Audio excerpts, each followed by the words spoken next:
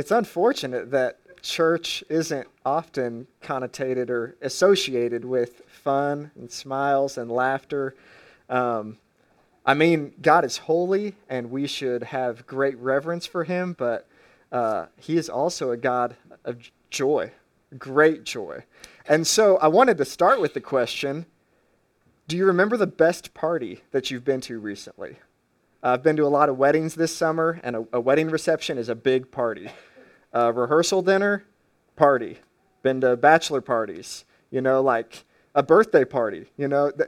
Think of the parties that you've been to, and, try to think of the very best one. What made it good?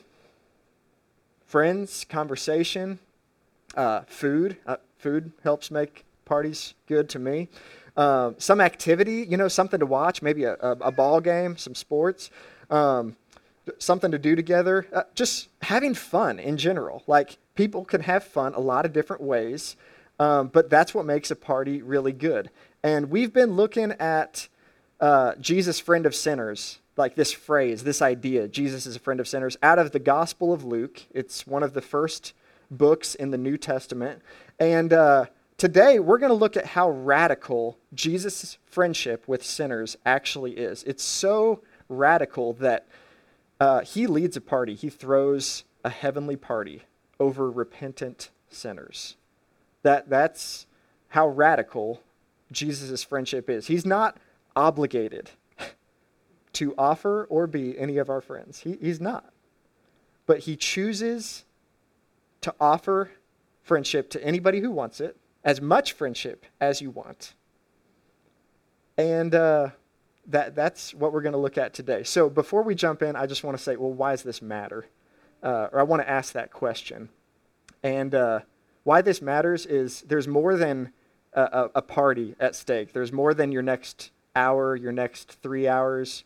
I've never been to a party that lasts all day. I guess my wedding counts for that. That's the one that comes to mind. But why does this matter? Your joy, not just like going to a good party, but your whole life is at stake. And not just yours, but the lives of the people around you is at stake in whatever we call good, whatever we want to move towards. That's what's at stake. So in the midst of even life's challenges, we need to know where the good life truly lies. And I believe that's what Jesus is offering us in our passage today. So let's just jump right in. We'll be covering Luke 15 today, and I want to start by just kind of painting a picture of the setting. These first 2 verses say this.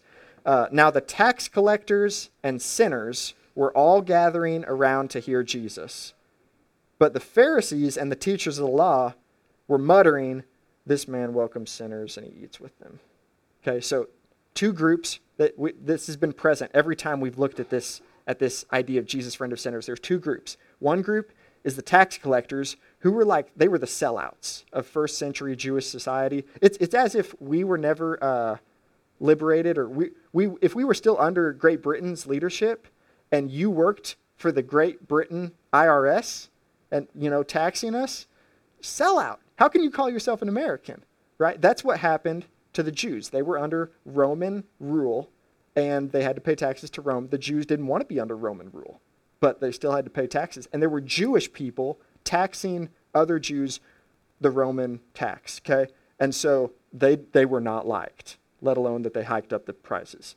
So that's the tax collectors. And sinners are just people who, they look at you and they know, I know who you are because your sin is public. The way that you messed up, the way that you've, just ruined your life, everybody knows you as that person.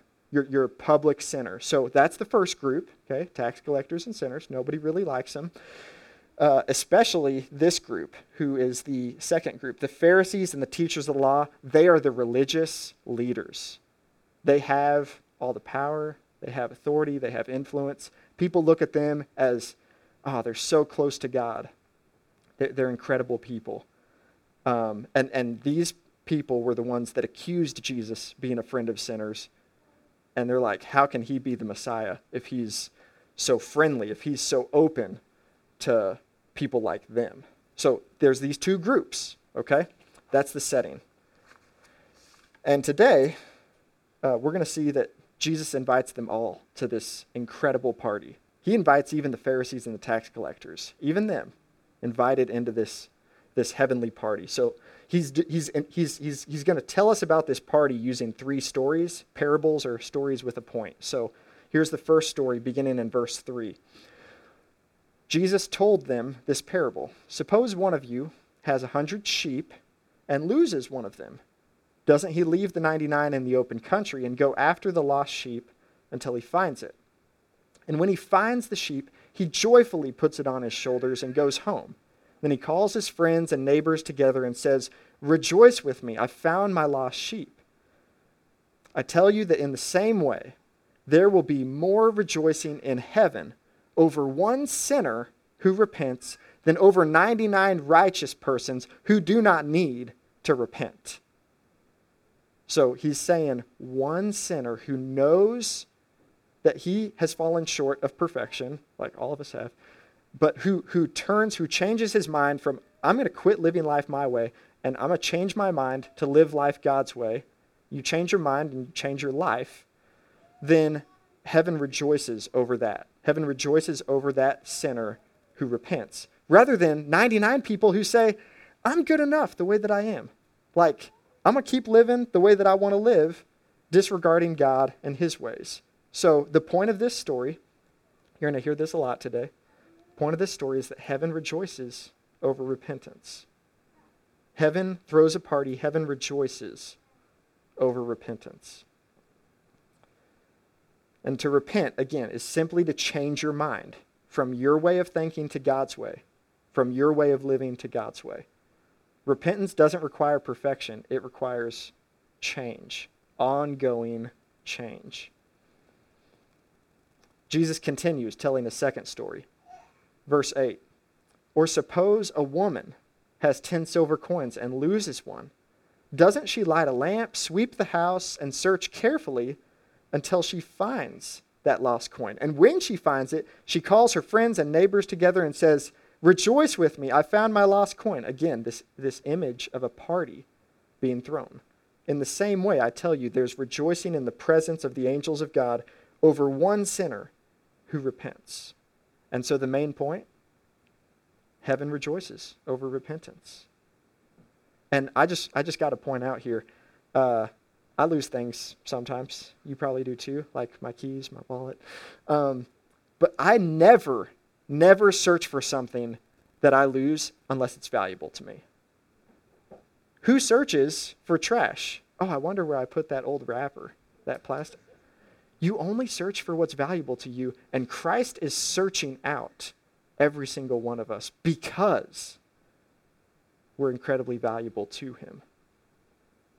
And so heaven rejoices over repentance because of the value that God has given us. The third story is a little bit longer, so buckle up. Jesus continued, there was a man who had 2 sons.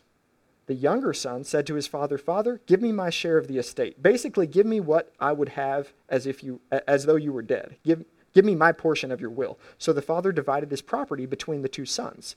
Not long after that, the younger son got all of his stuff together and set off for a distant country, and there he squandered his wealth in wild living. And after he'd spent everything he had, there was a severe famine in that country, so he was really in need. And that younger son, went and he hired himself out to a citizen of that country who sent him to his fields, and the younger son was now feeding pigs, and he longed to fill his stomach with the pods that the pigs were eating, but no one gave him anything. Verse 17, when he came to his senses, he said, "How many of my father's hired servants have food to spare, and here I am starving to death? I will set out and go back to my father and say to him, 'Father, I've sinned against heaven, and I've sinned against you. I'm no longer worthy to be called your son. Make me like one of your hired servants.' So he got up with this plan in mind and went to his father. But while he was still a long way off, his father saw him and was filled with compassion for him, and he ran to his son, threw his arms around him, and kissed him. The son said to him, 'Father, I've sinned against heaven and against you. I'm no longer worthy to be called your son.' He didn't even get to the servant part. 'Let me be one of your servants.' But the father said to his servants, Quick, bring the best robe and put it on my boy. Put a ring on his finger and sandals on his feet. Bring the fattened calf and kill it. Let's have a feast and celebrate. For this son of mine was dead and is alive again. He was lost and is found." So they began to celebrate. Again, throwing a party. Meanwhile, the older son was in the field. When he came near to the house, he heard the music and the dancing, and he called to one of the servants and asked him, "What's going on?" The servant said, "Your brother's come back, and your father's killed the fattened calf because he has him back now, safe and sound." And the older brother became angry, refused to go into the party. So his father went out and pleaded with the older brother. But the older brother said to Dad, "Look, all these years I've been slaving for you, working hard, never disobeying your orders. Yet you never even gave me a young goat so that I could have a party with my friends. But then this son of yours, who squandered your property with prostitutes, comes home and you kill the fattened calf for him." "My son," the father said, "you're always with me, and everything I have is yours. But we had to celebrate and be glad because this brother of yours was dead and is alive again. He was lost and is found."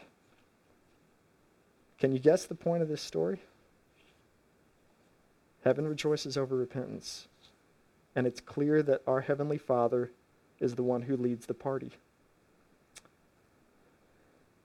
There's a contrast here between the two brothers I'm sure you picked up on.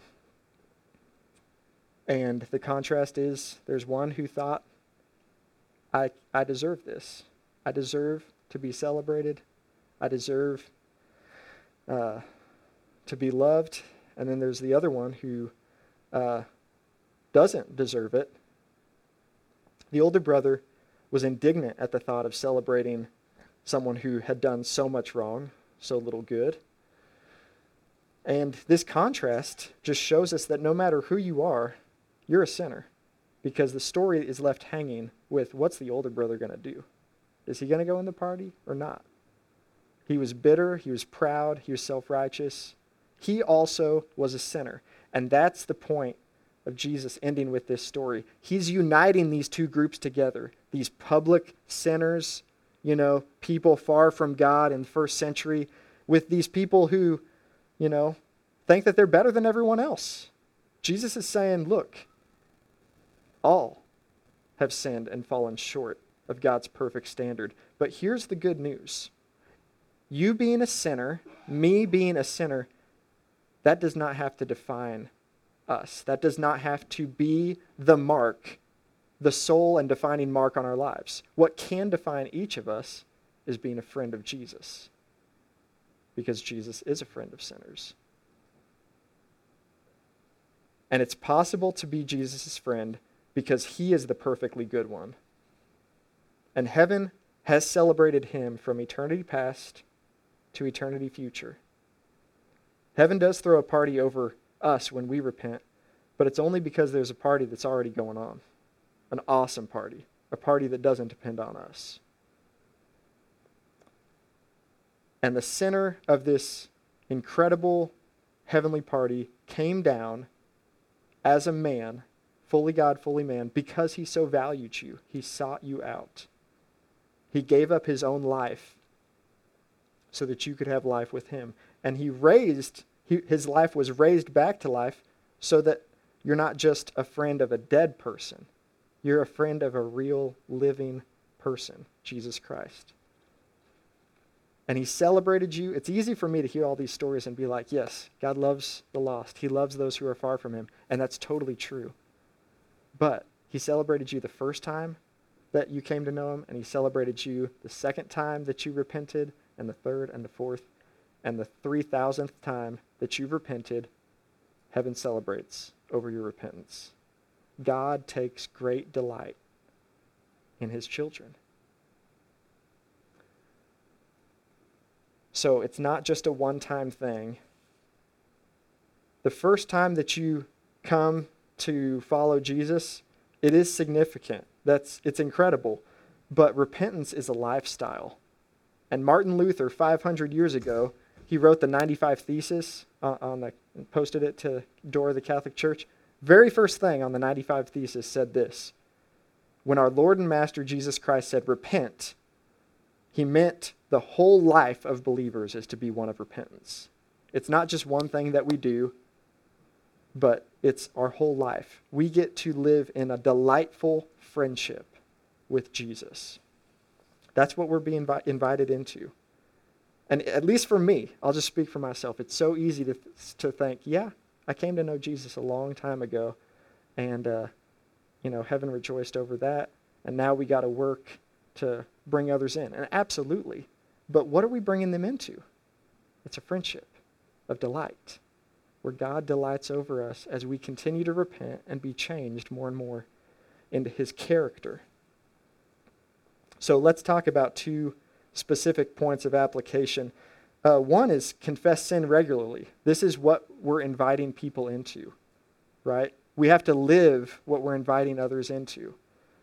As we confess sin, we get to experience the pleasure of the Father. It's not fun to confess sin, and we don't sin on purpose, of course, but we get to experience the pleasure of the Father, because you're only adopted into a family once. You only join a family once, but that doesn't mean that you can't run into your daddy's arms just once, right? And that's what we're invited into when we confess sin to God and to each other on a regular basis. And you don't have to come up to me if you don't know me and confess your sin. Talk to someone you know and trust who's walking with Jesus. And the second point of application is talking with God about those who are far from him. Talking with God about those around you and pursuing those people. Not because you're supposed to, not because it's the right thing to do, because you're increasingly valuing the things that he values. You know that the good life is only found in relationship to Jesus. And you want other people to have the truly best life that's available. So it kind of boils down to this. Do you want your life to be marked by pity or to be marked by party? You could stay in the far off distant country eating the slop, or you could stay with your arms folded, refusing to go into the party.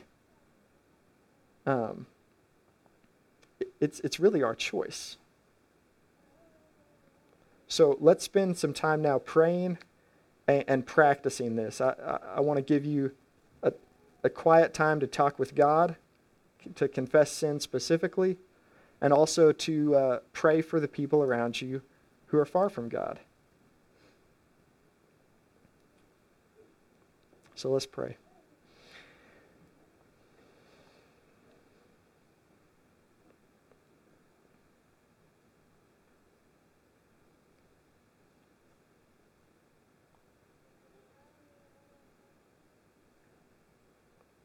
Talk to God about ways that you've been off the mark this week.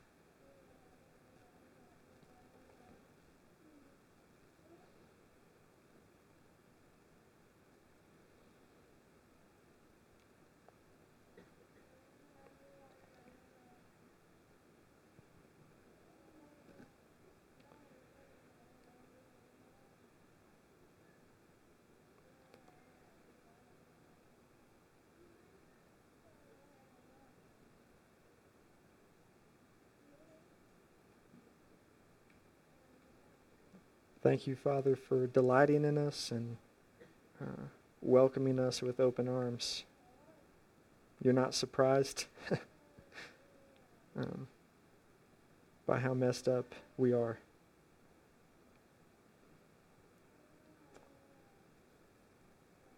And Father, we also we want to have a heart like yours, a heart that rejoices when people repent,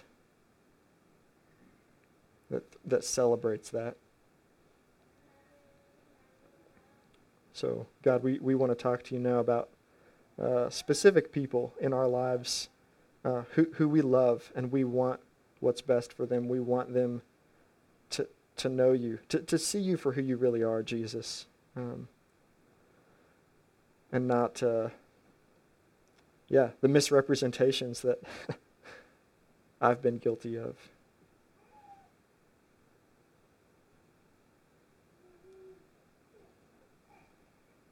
So Ask God how you can pursue them, what that looks like in your life.